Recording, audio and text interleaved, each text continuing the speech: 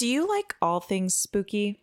How about chilling stories that have you reaching for the covers? In this podcast, we're going under the covers to delve into all things from chilling haunts To your worst nightmares. I'm Morgan. And I'm Emily. And this is why we don't sleep alone. Hi. Hi. How are you? I'm doing great. How are you? You know, I'm doing. I'm here. I'm existing. How was your week? It's been one of those weeks. I only ranted to you in the car for like... It wasn't that long. Are you sure? It felt like a long time. I felt so bad. You ranted for maybe like 10 minutes, like at most. Like it was not a long time because as you were in the middle of ranting, I was like, I'm about to be at the dance studio. I'm about to start rehearsal. Like I'm going to have to cut her off in the middle of her rant. And I started stressing out about it. I don't want to like tell her all my baggage, but like, God damn it. So thank you for listening to me. I really appreciate it. Yeah, no worries. I got you. So what do you have on the table for us today? So today we're going to be going over murder. Murder. And it's going to be a lot less lighthearted than that laugh. It's the murder of Karina Holmer. Let's just hop right in. So Karina Holmer was 20 years old and grew up in Skilling Yard, which is about 150 miles southwest from Stockholm in Sweden. Cool. And she apparently liked to play the lottery. And one time she won. And she actually got $1,500 off of that scratch-off ticket. Mm-hmm. With that money, she decided she was going to finally fulfill her dream of going to the U.S.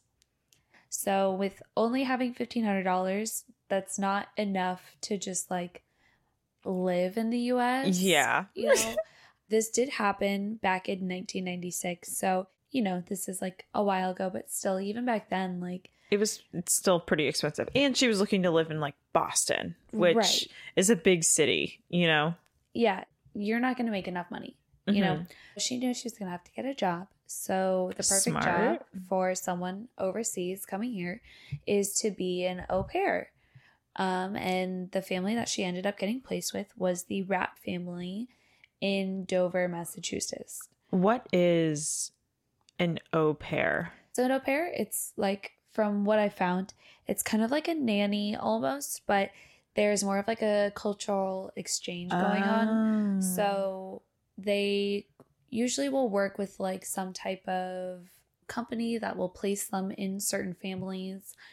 And so they live with that family. They nanny the kids of that family. So it's like an extensive process. It's not just some like foreign person coming into your home. Right. Cool. But it's not just called a nanny because there is like the cultural exchange of they are from. And they usually like live with them too. Yes. Like they're like in-house. They're like all the time pretty much. Yeah, exactly. They just live there and they take care of the kids. They take care of cleaning the house, kind of stuff like that, you know, all just like general things. Cool. The family was very well off. The wife was a professor and an artist.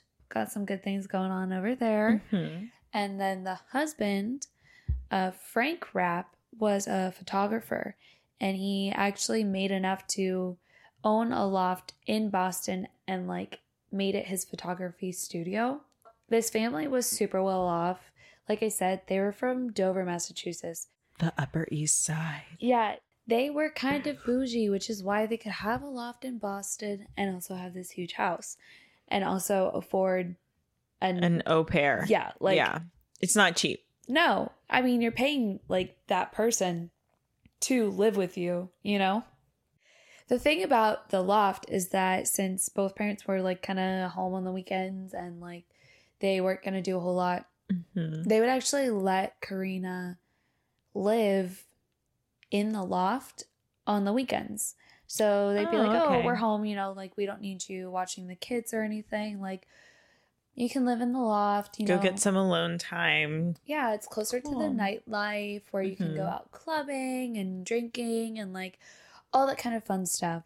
It made it nice for her, which still is kind of like odd because normally, like we were saying earlier, au pairs live with their host families. Yeah. So for her to just be living on her own. Yes. Hmm. Well, there's still like supplying it, paying her, and like all that kind of stuff is a little different. A little weird, Yeah, but not necessarily like a red flag, I guess. It doesn't normally happen, but again, they're rich, and who knows, maybe, the Rapp family, they don't want her there on the weekends because they want some alone time. Yes, just like alone family time. I don't know. To each their own. I knew you were going to say that. I always say that. That's because, we all have different tastes and things like that. So to each their own. Yeah, whatever floats your boat, right? Mm-hmm. For a while, things were great. She was working, she was making friends and exploring, and there was like a bunch of other au pairs in the area with it being rich and stuff like that.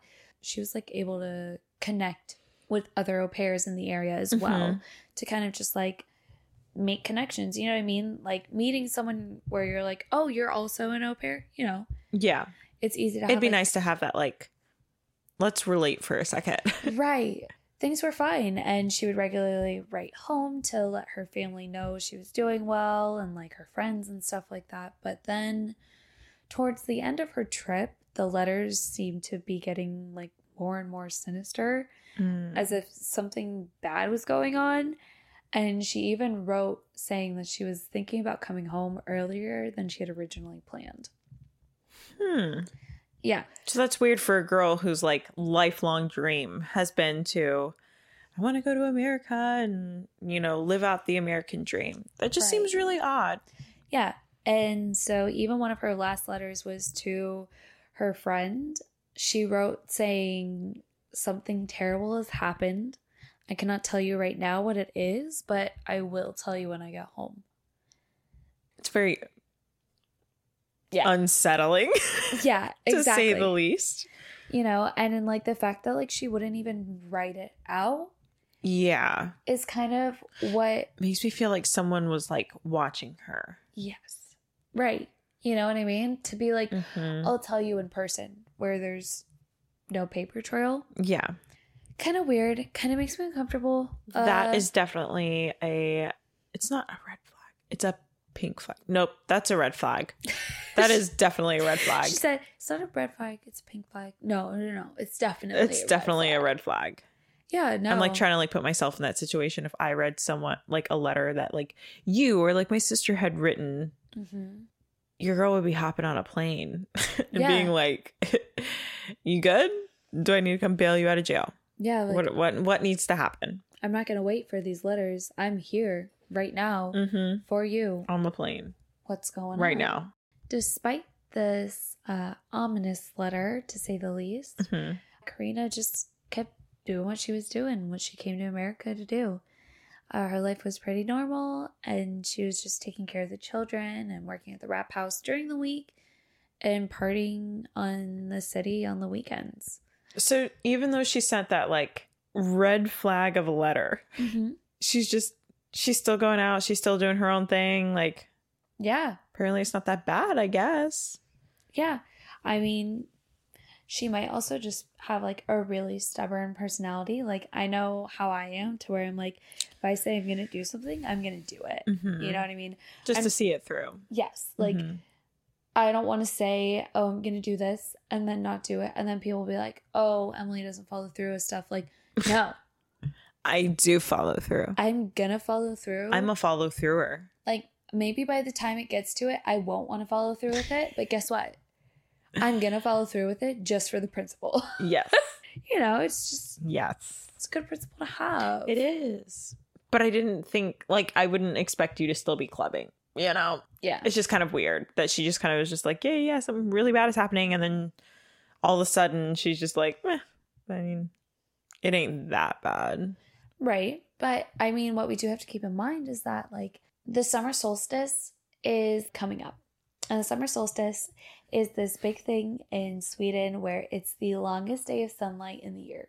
So it's about 18 hours of sunlight in one day, which is like a really, really big deal to them over there because they have days where it's a lot of darkness as well. We don't really deal with that here in Florida because we're so close. Dude, I get upset whenever it starts getting dark at 5 o'clock. Yeah, I know. But the summer solstice is actually a really big deal to them over there. Everyone celebrates it. And so she decides, let's just keep on partying. So on June 21st in 1996, when she goes out to celebrate the summer solstice, Karina went out with some friends to her favorite nightclub, Zanzibar. Billy Joel wrote a song about this place. Really? Yeah. You've never heard of Zanzibar by Billy Joel? I haven't. That is a fire track. Really? If I've ever heard one, I cannot believe that you've never heard that, Emily. More fire than Tarzan? Emily? Morgan. Emily? Morgan. Philip can really slap hard on a beat, but let me tell you, Zanzibar is something to be unmatched. It's also a bar in Boston at the time. And she, at the time, was 19 or 20 years old. So underage. Yes, exactly. But she did have a fake ID, and it was really easy for her to get into the club, basically. I mean... She was pretty. Right. And also, like, she looked a little bit older. She looked like she could have been 21. So it's kind of a fine line. Yeah. 19 to, like, 23. You're like, are you legal or are you 16? Right. I don't know. Yeah. So she just was super easily able to get into the club and was out with friends, partying and having a good night, celebrating the summer solstice. Did she get lit? Tell me she got lit. Yeah, she got super lit. Yeah, she got super lit to the point of where she was falling asleep, like, all over the place. Like, she was falling asleep in the bathroom, and then, like, she also was seen falling asleep, like, kind of in the corner against the wall. And the bouncers saw this, and so they asked her to leave around 3 a.m. I mean, the bars aren't closed at 3? So this is the thing. I've seen, like, a whole bunch of research that kind of varies to where they'll say all the bars close at 2, everything is cleared up by 3. Well, yeah, that makes sense. I guess people don't just, like, leave. Right. You know? But I've also seen other reports of saying that, she left before being kicked out because... Maybe she stayed to try to, like, sober up. They were letting her kind of, like... Yeah. Come back to. They were like, you're probably more safe just sitting here. We'll let you chill out for another hour, and then, like, we all have to go. Basically, there's just, like, a few different reports of, like, she was last seen leaving the bar at 3 a.m. or, like, she was kicked out before then because the bar closed at 2 a.m. I mean... You know how it is, like, downtown Orlando. Like, yeah. Some bars close at 2. Some close at, like, 5. That is ridiculous. Yeah. I was at a bar about a month ago, and it was a karaoke bar, and they were talking about going until 5 a.m., and I was like, it is midnight. Like, I need to be home. I cannot be out this late. I need to be at least on my couch. Exactly. So... After she left, there's been a few different reports. Some people say that she was seen dancing with a homeless man at some point, and that homeless man actually reported that he told her to find her friends because he was really worried about her. Aw, what a nice homeless man. I know, which I mean, like, every article I've ever seen has said that she definitely was dancing with this homeless man, which I think is just, like, such a cute, wholesome thing. You know what I mean? I feel like the amount of drunk she would have to be to dance with a homeless man, she's at that point of drunk where you're just happy about everything. Yeah, exactly. Like, you're just having a good time. You're just dancing and, She's living her American dream. Right. Like, maybe she's walking home to her loft and see this homeless man who talks to her about something, and she's like, let's have a party. Let's do it. Not do it, but dance. Yeah. I mean, how many times have you been at the club where you're like, I'm just going to dance with this random person, no idea who they are, totally connecting with them. Let's do it. Never have I ever. Yeah, okay, sure. I'm positive. So there were also, like, other reports that I saw too about how she was apparently or allegedly last seen with Herbert Witten, who had a dog that he always like walked. I'm pretty sure it was his dog, I'm assuming. Yes. And they were both in Superman shirts, which kind of cute, kind of weird, but like definitely an identifying like factor. You know what I'm saying? The only reason why I say it's weird is the time of night that he's walking his dog in the city. It's just a weird time. But, you know, some people can't sleep. I know the vibes. And then like the last like creepy report that they kind of got, of the only few hints that they got, was that one of her guy friends actually said that he last saw her getting into a car with two men. And this car, the guy friends did not recognize. They didn't know whose car it was. They didn't know who the other two men were. But whenever the guy friends tried to approach the car, the guy, and I quote, said, "Get away from the car, you little bitch, or I'll crush your fucking head." Which, it's a little threatening. It's a little, whoa, buddy. Calm down. Yeah, just a little So, like, obviously, I don't know if those guys were trying to protect her, or if those were the guys that took her that night, or I really don't know. All we know for sure, though, from all three of those accounts, that 2 days later, on June 23rd, a homeless man was looking through the dumpster and found a very heavy trash bag. So, of course, he was, you know, curiosity got the best of him, and he opened it up, and I don't think that he was ready for what he saw. In this trash bag were the top half of the remains of Karina's body. Perfectly cut, perfectly cleaned, no blood anywhere. Which is strange for only half a body. Right. So whenever they end up doing the autopsy and actually examine Karina's body, the people are kind of like dumbfounded. The fact that whoever did this had this much skill because of how perfectly it was cut. It had to be done by an electric saw, and it had to be done in another location. Like, that wasn't the crime scene. That's just where they found her body. The killer also took off her makeup too, right? Yeah. Like, he or she, I don't want to assume any genders, like completely wiped down the body. Like, there literally no blood, nothing for them, police and the investigators, to track, really. Wiped off all of her makeup, so we don't even know if it was like disheveled, or if you could tell if she was crying, or you couldn't get any of that from that information either. And then, like, to do all of that and then dismember someone's body perfectly clean like that, it just #psycho. Yeah. Am I right? Exactly. Like, that's just such a weird thing. And then there was also strangulation marks. Oh, yeah. Which is super weird. Why didn't he put makeup, or she put makeup on it to cover it up if, like, they wanted to leave the body like so perfect, so pristine, you know? Yeah. But I mean, you're not going to have just like random makeup lying around, you know, to like. That's true. Put on a body. But just the fact they killed this person, then took off their makeup. Most likely, I mean, they could have taken the makeup off before, you know. We don't know what happened exactly. But having to kill them, dismember them. And then take so much care in taking off their makeup. To completely clean them. Ugh. And everything. Like, it's very weird. It's like a fruit of labor. That takes a long time. So, like, the thing with killing someone by strangulation is that it's normally seen as kind of like a crime of passion. You know what I mean? Because you don't I feel like that would make sense. Yeah. Think about it. Normally, you want to see someone's life drain out of them if you, like, really hate them or something. Mm-hmm. So, trigger. Please don't kill me, Emily. Yeah.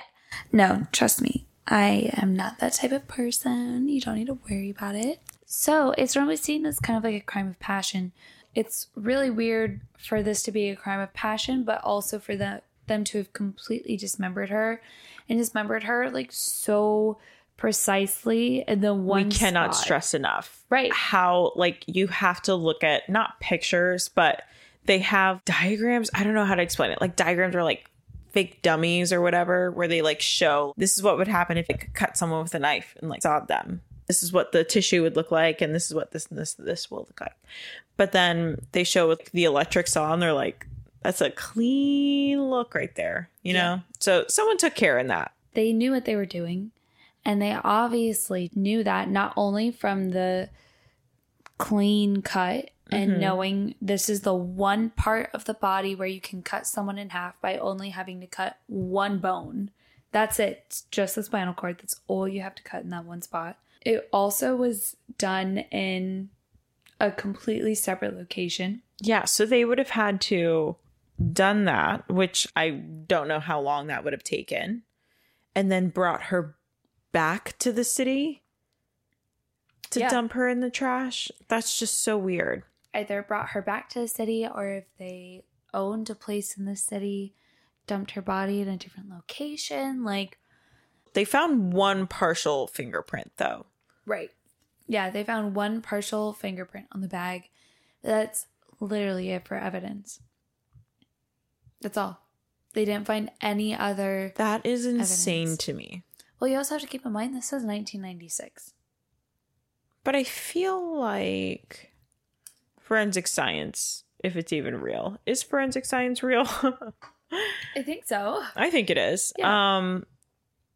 I feel like, have we made that many strides in just a few decades? Yeah. But it's still only a partial fingerprint. That's true. Can't really do much with that. Yeah. I mean, I don't know anything. I feel like that would be like that. too many suspects. Like not being able to like narrow it down enough. Because I feel like people's fingerprints are similar, but they're not the exact same, right? Or not being able to get like an actual read on it. I mean, True. I genuinely have no idea how that works. So beats me. Beats me. Forensic science. So the police immediately started getting to work because they had nothing else to kind of like go on. So it was kind of questioning anyone and everyone at that point. They received like hundreds of tips at first. And one of them that they actually followed up with was the guy that they knew that she might have been last seen with, which was Herbert Witten. And this guy was actually known for kind of being sleazy. Now, come to think of it, people were kind of like, yeah, guy's kind of a creep. He used to just pick up drunk girls with his dog. That was like his in with girls. They're like, oh my gosh, coming home from the club. I mean, if you shoved a puppy in my face after I came out of a club, I'd probably also get in your car. But that's why he would dress up his dog like himself. It's a conversation starter, So guy's sleazy. He picks up girls. This is what our police really started kind of like laying into him. But it turns out that he had an alibi. I don't even know if you can really call it an alibi, but he ended up getting a speeding ticket the same day, but it was like hours away from the crime scene and all that kind of stuff, which does it really matter? Because it's not really the crime scene. It's just where her body was dumped. For all we know, she could have been in the trunk, Yeah. Nice guy with his dog. Oh, nothing, sir. Just, got the dog here. So they can't really pin it on him.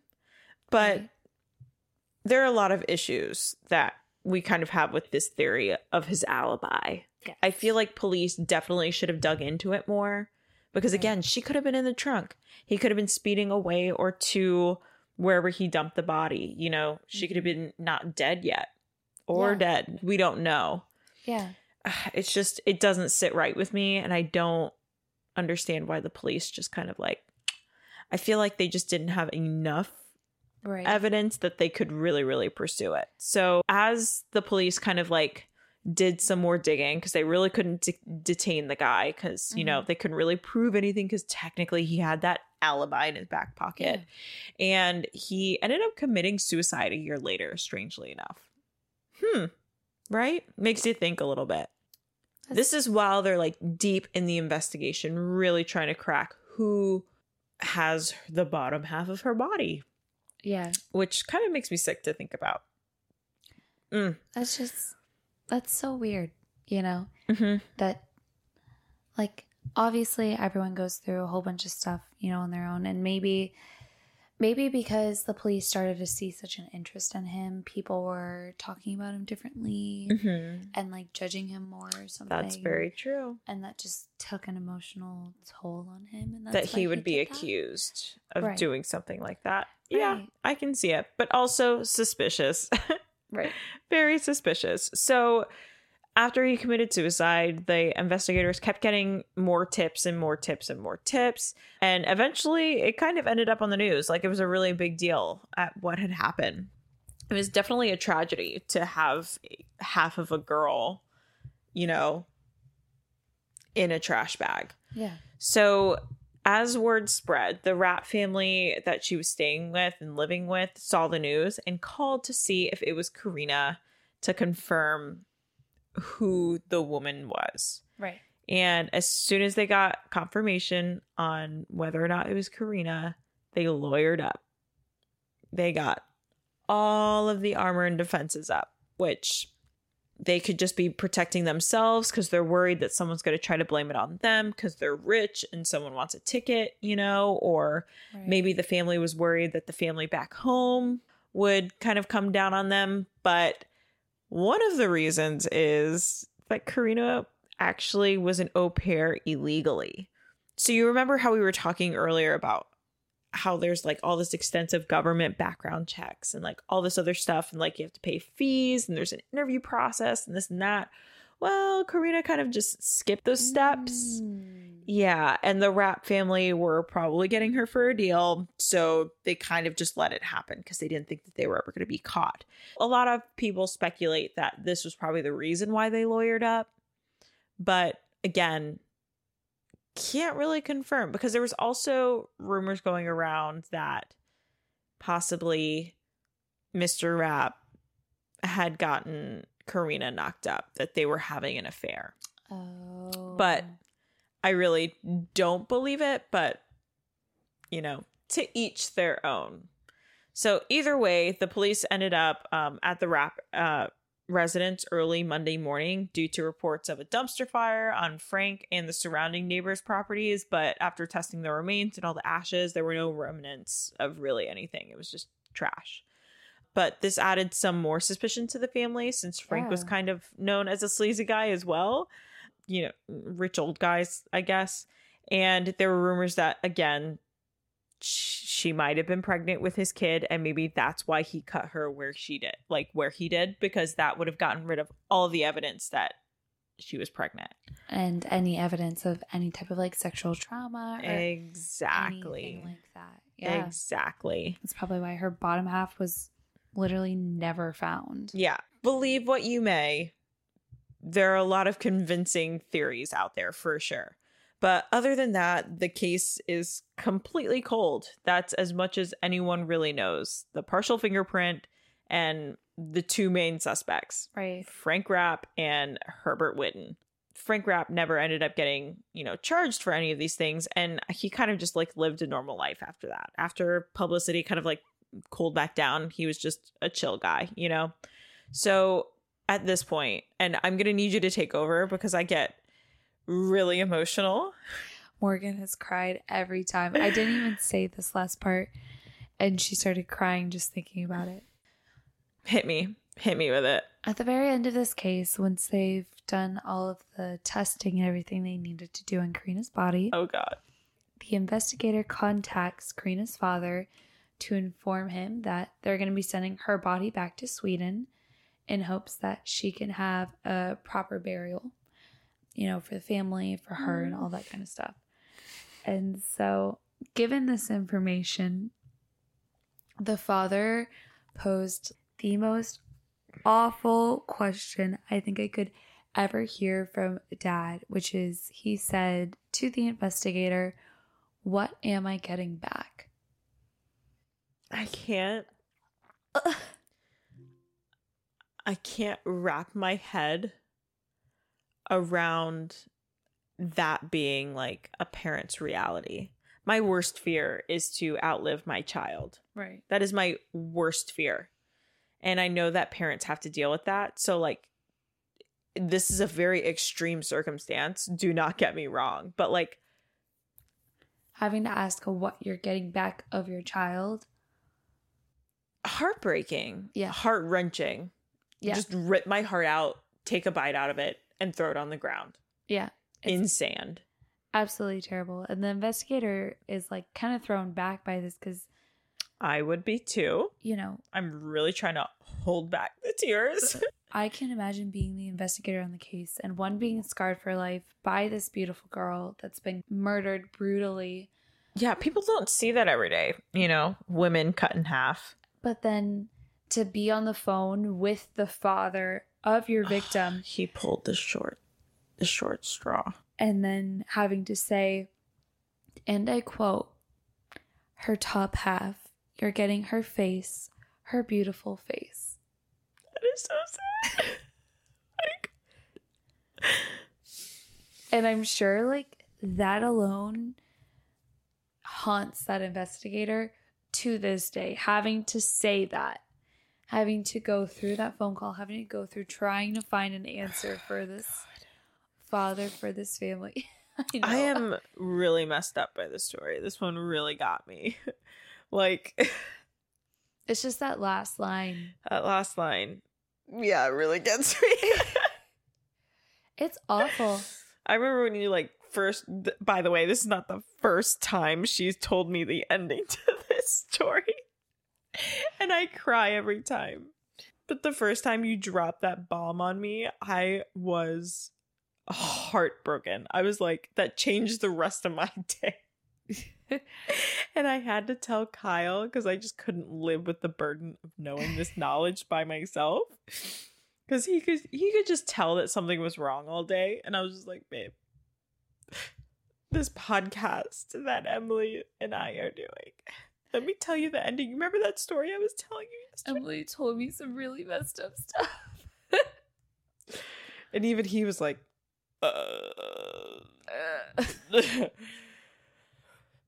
wow. And I was like, wow. Meanwhile, I'm sobbing while I'm telling him. I mean, you definitely have like the parent aspect of that, you know, so you understand. I'm putting myself in her dad's shoes. Right, exactly.